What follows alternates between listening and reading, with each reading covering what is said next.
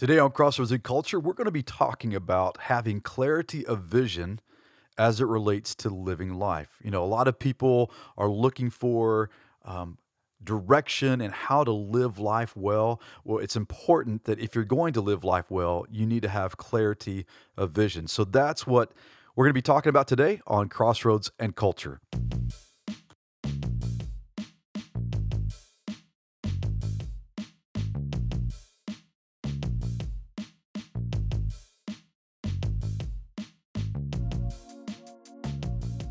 Hey guys, welcome to another episode on Crossroads and Culture where life, ministry, and culture meet. Before we get to the topic for today, I just want to tell you some things that are coming up. I know for those of you who have been listening, I shared with you a while back that I would be doing a new series on the hard conversations that Jesus had with individuals, some of these tough statements he made that kind of make you scratch your head and go, did he really just say that? Or what did Jesus mean by that?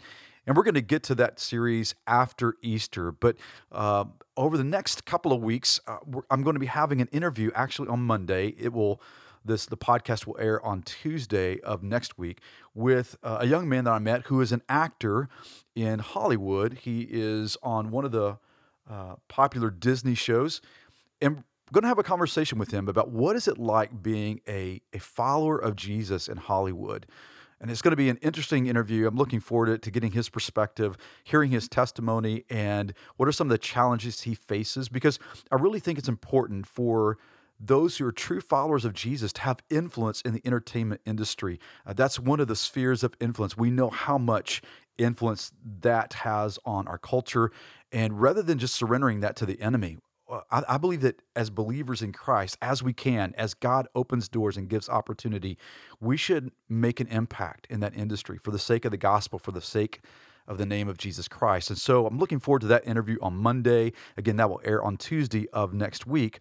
And then on Thursday, March 25th, and Friday, March 26th, I'm going to begin looking at the 7 statements of Christ from the cross, the statements that Jesus made when he was on the cross, being crucified for our sins.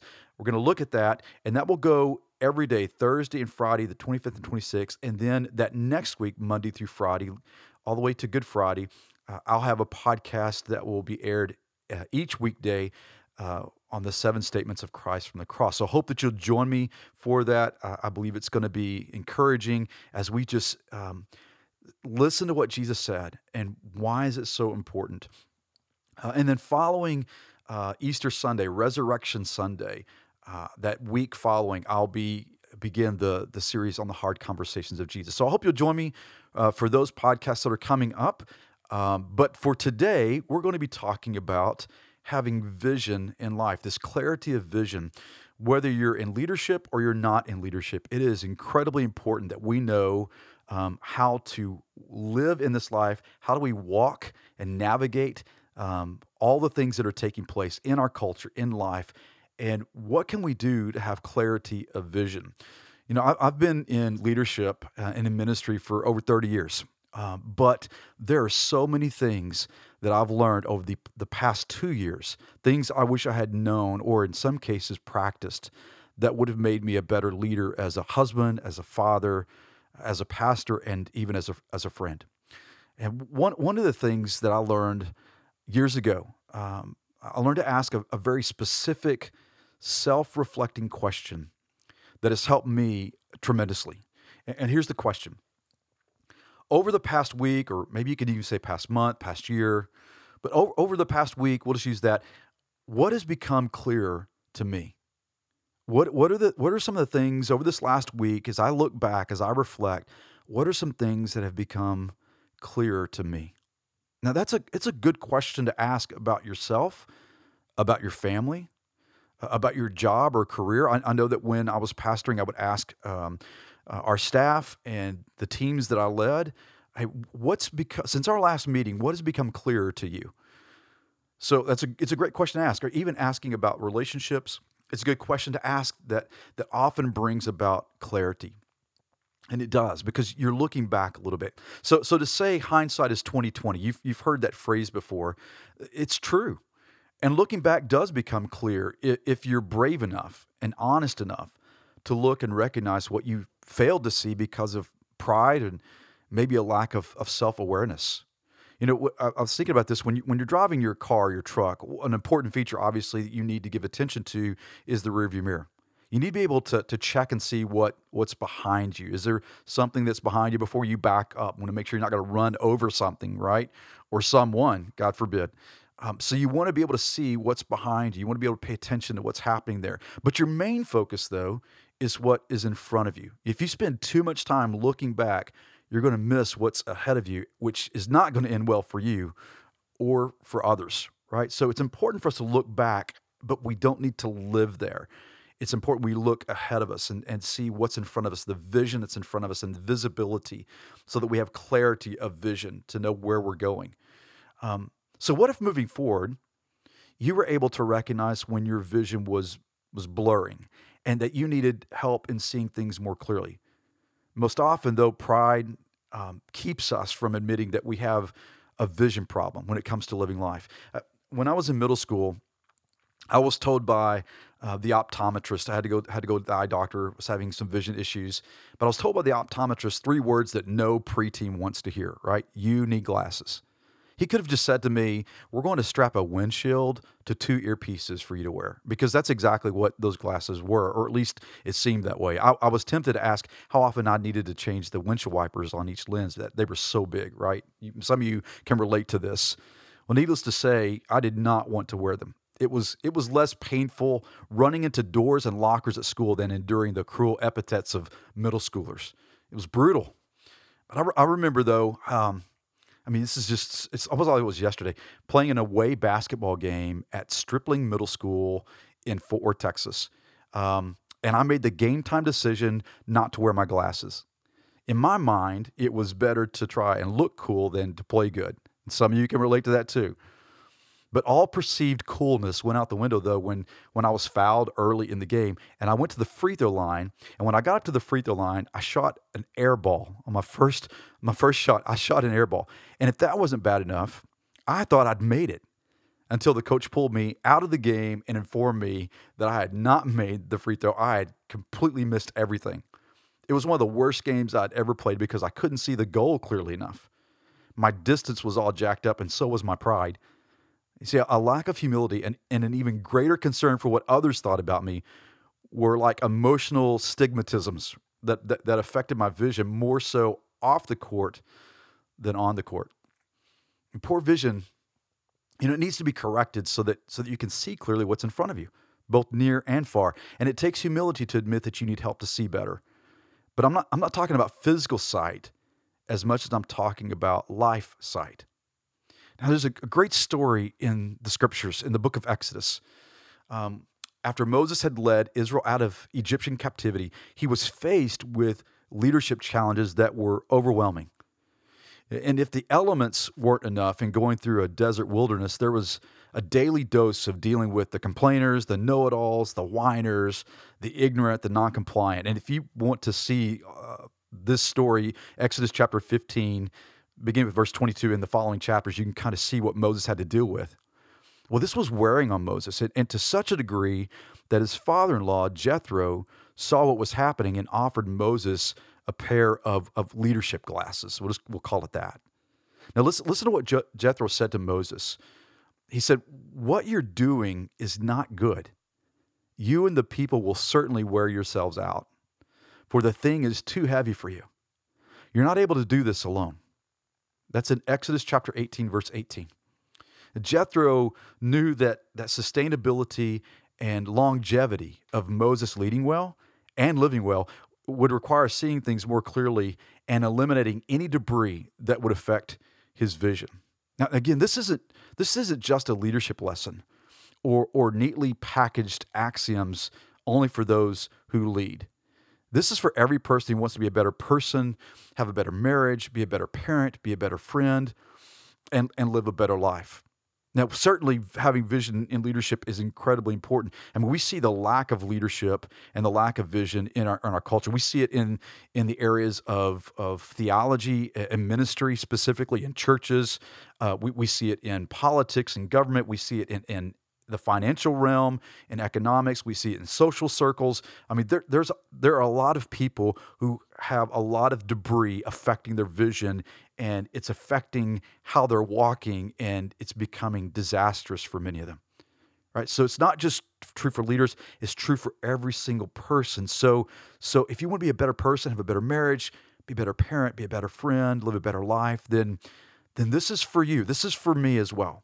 See, I've learned if I want to see more clearly moving forward, I need people like Jethro in my life. People who enhance my vision, not cloud it.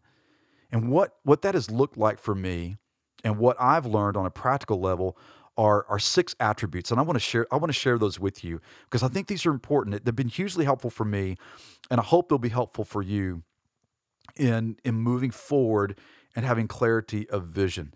So let me give you the first attribute. Here's the first thing that I've learned: that to seek out people who fear God, not those who are familiar with God. Now listen to what Jethro's advice to Moses was. He said, "Moreover, look for able men from all the people, men who fear God." That was some of Jethro's advice to Moses. You see, there's a difference between fear and familiarity. Fear can very quickly fade into the familiar. And familiarity leads to indifference, but fear leads to awe. And I'm talking about healthy fear. I want to be one who is in awe of God. And that only comes when God is seen for who he is, and there's an honest assessment of who we are not.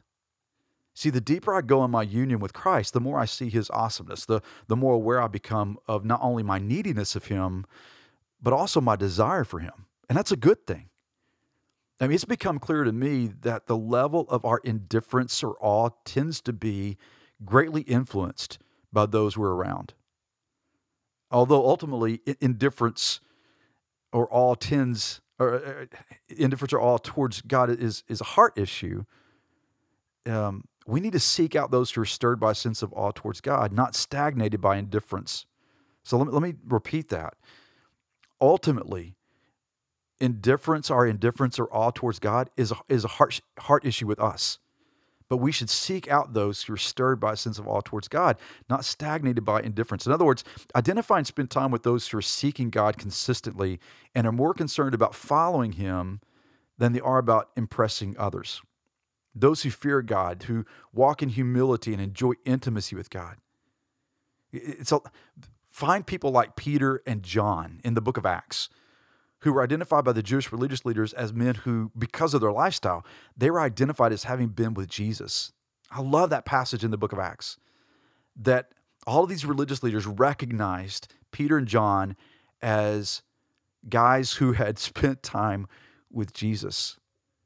Those who fear God are those who have a high view of God's word and God's ways. They seek to be obedient regardless the cost. So again, seek out people who fear God, not those who are familiar with God. Another way, I think Kyle Idleman wrote a book, Not a Fan. I think you may have heard of that book before. But that's kind of what it is. We want people who are followers. Surround yourself with people who are followers of God, not just people who are fans, right? On the periphery, so to speak. So seek out people who fear God, not those who are familiar with God. Here's the second attribute that I would say is important to living life with clarity, is surround yourself with those who are for you. Now, let me qualify that. By that, it doesn't mean only those who will always agree with you or tell you what you want to hear. I've been in ministry circles for a long time, and it's not just in ministry by any means. It's in any type of perhaps leadership setting or even in a friendship relationship context. Is that we can often be tempted to surround ourselves with people who are always going to agree with us. Because that makes us feel better about who we are, and we surround ourselves with it's you may have heard the term yes men, right? Who are always going to say yes. They're not going to push back on any ideas that you have. And so, in order for you to kind of get your way, you want to surround yourself with people who are impressed with you and who are going to say yes to you.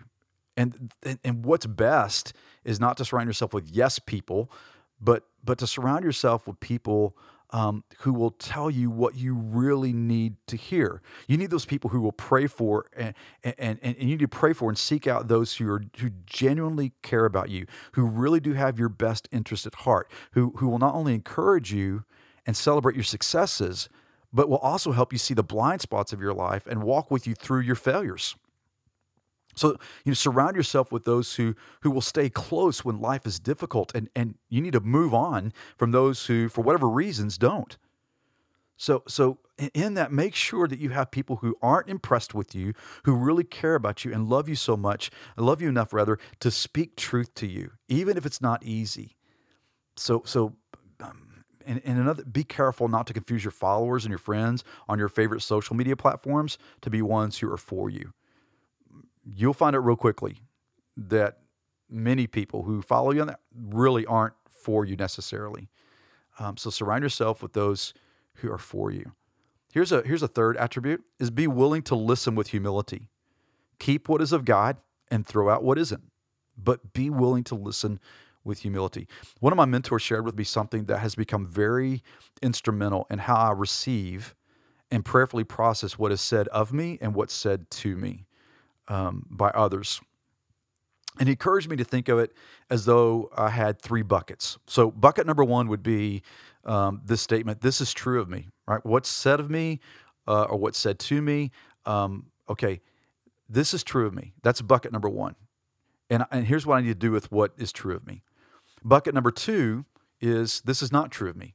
So maybe someone says something to you, or someone says something about you that you hear, and you know it's not true. You put it in that bucket and just don't worry about it. This is not true of me. I'm not gonna deal with this anymore. I'm not gonna worry about this. Bucket number three is, I'm not sure if this is true of me, but I want to know. This was not said so as to be another self-help tool, by the way, because we're never as honest with ourselves or as aware of ourselves as we need to be, right? I mean, we're just not. That's why we need to invite God into the moment to say, God, is this true? Is this true of me? Is it not true of me? Or God, I don't know if it's true or not, but I really want to know. It's inviting God into this. So he encouraged me. My mentor encouraged me to frame it this way: God, show me what is true of me and what is not, and for what I continue to be unsure of, show me. That has been wise and sustaining counsel for me. And sometimes the things that are said to me or said of me that are true are not always good. Maybe they're difficult things. You know, the difficult thing of, hey, you know what, you've been really prideful with this, or I sense some arrogance here, or I sense some anger here. I mean, some of the things maybe that have been said that have been true of me, I don't want to hear, but they're in that bucket, and I need to deal with that. And if it's true of me, I would say, God, if there is anger in my heart, if this is true of me, God, I want you to help me with this. Or maybe there's some things in bucket number two, this is not true of me. There have been things that's been said, and you hear people say things about you that's not true of you, and yet the enemy wants you to hold on to those things, and it keeps you from seeing clearly. And so you just got to get rid of those things because it's not true of you. Or bucket number three, God, I don't know if this is or not, but would you show me? And God is faithful. God is faithful. Psalm 139, verse 23 and 24, when David was praying this: God, search me, know my heart, try me, know my thoughts. And if there's anything in me, any way in me that is hurtful to you, hurtful to others, God, show me and lead me in the way that's everlasting. God is faithful to show us those things. But be willing to listen with humility. Keep what is of God, throw out what isn't. Here's the next attribute I would say, is to look for those who stand out from the crowd. Invite those people into your life. Now, the tendency in our culture is to find those who are accepted and absorbed by the crowd, not those who stand out from the crowd. Right? We tend to find the ones who are popular, the celebrities, so to speak, the ones who kind of are in the limelight and have the titles. And not to say that those who have the titles are all bad. Please don't misunderstand what I'm saying. But the tendency in our culture is to celebrate and elevate those who have a platform and those who have the titles. But we need to be really careful about that. We need to surround ourselves with those who stand out from the crowd. We need those who are wisely assessing and observing, who see things others aren't seeing, who are not disconnected from the current reality, but know how and when to dig deep to get to the root of things, and who know how and when to take higher ground so as to get a different perspective on things. Those that kind of withdraw from the crowd a little bit and can see things differently. It reminds me of the men of Issachar. In 1 Chronicles chapter 12, verse 32, it said of these men, it said they had understanding of the times to know what Israel ought to do. And that's what you need. You need people in your life who stand out from the crowd, who are able to observe some things and say, you know what, here's what I see. Here's what I see about your life. Here's what maybe you're not seeing, that I want to share with you and show you. And when they do say those things, always measure that against Scripture. Don't just take somebody's word for it. Measure it against Scripture. Does the Spirit of God in you? Does the truth of what they're saying, or maybe that which is not true, does it resonate, or does it strike against you, the Spirit of God in you? So you need to make sure you measure it against the Word of God and the Spirit of God. But for the men of Issachar, they understood the times and they knew what Israel should do. Now, the men Jethro encouraged Moses to surround himself with, they were men who stood up from the crowd. They were wise, they were discerning, and it was very effective. So look for those who stand out from the crowd. Here's the fifth attribute, which is to bring in close those who you can truly trust. And when you're living life and you're looking for clarity of vision, you need to bring in close those who you can truly trust. And I've, so there are three kind of tests, if you will, that I have come to embrace and have been somewhat of a litmus test, I guess you could say, as to those I could trust. And the first thing is to vet thoroughly. So as believers, we should seek to believe the best about others, but that does not mean we are careless in our vulnerability. We need to be very, very careful with who we are vulnerable with. I think it was Brene Brown that said that to not be careful with those with whom we're vulnerable, it can become like flying debris. Here we are in spring, and I'm in the South, and Tornado Alley, and tornadoes become common in the spring. And if you know anything about tornadoes, or maybe you saw the movie Twister, right, years ago, or The Wizard of Oz, or whatever, you've watched Tornado Chasers on some Discovery Channel, you know that whenever tornadoes happen, that there's a lot of debris, and most people become injured by the debris that's thrown from the tornado than anything else. And so, and tornadoes leave a lot of debris in their wake. And so sometimes people that we don't vet thoroughly, people that we think we can trust, and we share with them things that we're vulnerable with, can often be flying debris that can wound a lot of different people, wound ourselves as well. And so we have to vet thoroughly. And all of that vetting comes through praying, seeking God, and also over time. So vet thoroughly. The second litmus test, so to speak, in bringing close those you can truly trust is choose wisely. Not everyone you encounter will be those who will go with you into what I call the Gethsemane moments of life. Gethsemane moments being, the moments when Jesus went into the Garden of Gethsemane and he was praying and he was under such stress, carrying the weight of the world, the weight of the sin of the world on his shoulders, to the point that he even was sweating drops of blood, is what the scriptures say. It's a medical condition that where the capillaries, I think it's hematidrosis, and where the capillaries in your forehead burst because of the stress and the strain, and blood comes through the sweat pores. And so when you talk about the Gethsemane moments of life, you're going to have people in your life who, when things get really difficult in your life, they're going to not go with you there. And that reveals a lot about them, and about whether or not they truly are those you can trust, who are true friends that will walk with you through the difficult moments. I know in my life I've gone through difficult times, and it's been very revealing of those who I could trust, and those who I really would call true friends. So choose wisely, and those who walk with you through that, man, they are a godsend, just a huge blessing. And here's the third litmus test: is move slowly but consistently. Healthy relationships are built over time. They're not quick. They're built over time. And so those are the people that will help you see things more clearly in life. Those who you can truly trust, bring them in close. but make sure that you can trust them. Now, here's what I will say as well. You're never going to avoid hurt or pain. Even people you bring in close that you trust are going to disappoint you because we're human, right? I've disappointed people. Other people have disappointed me. We're going to experience that. That's just part of it. But even in those moments, over time, you will know those who you can truly trust. So make sure that you vet thoroughly.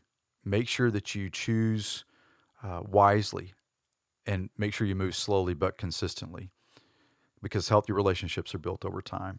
Here's the last attribute, the sixth one, is to choose those who have a character of integrity and firm convictions about what is right. Now, you're not going to find perfect people who have a perfect life vision. Their life is not perfect. That's true for all of us. However, there are those who, even in their moments of blurred vision, they recognize their need. They admit their vision issues, and they look to God for correction. Those who are pursuing becoming more like Jesus, being conformed to his image rather than the image of the world, and those who know and seek to do what is right and honoring of Christ are those you want speaking into your life. So those are just six attributes I would say that I've learned in having people around me in my life that God has used and is using to help me see more clearly, to have clarity in moving forward in life. It is so important because you can't see all you need to see on your own. God surrounds us with people He has put in our path to help us be able to live life well, to navigate this life that we live in. Not apart, obviously, from His Spirit. His Spirit is the one who leads us, but God brings about others, just like Jethro told Moses that you can't do this on your own. You need people around you.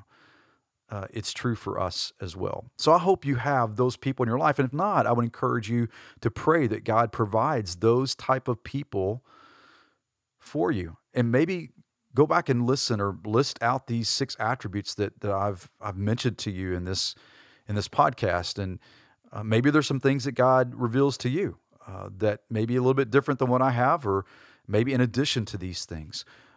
But it is incredibly important that you have people in your life that can help you see clearly.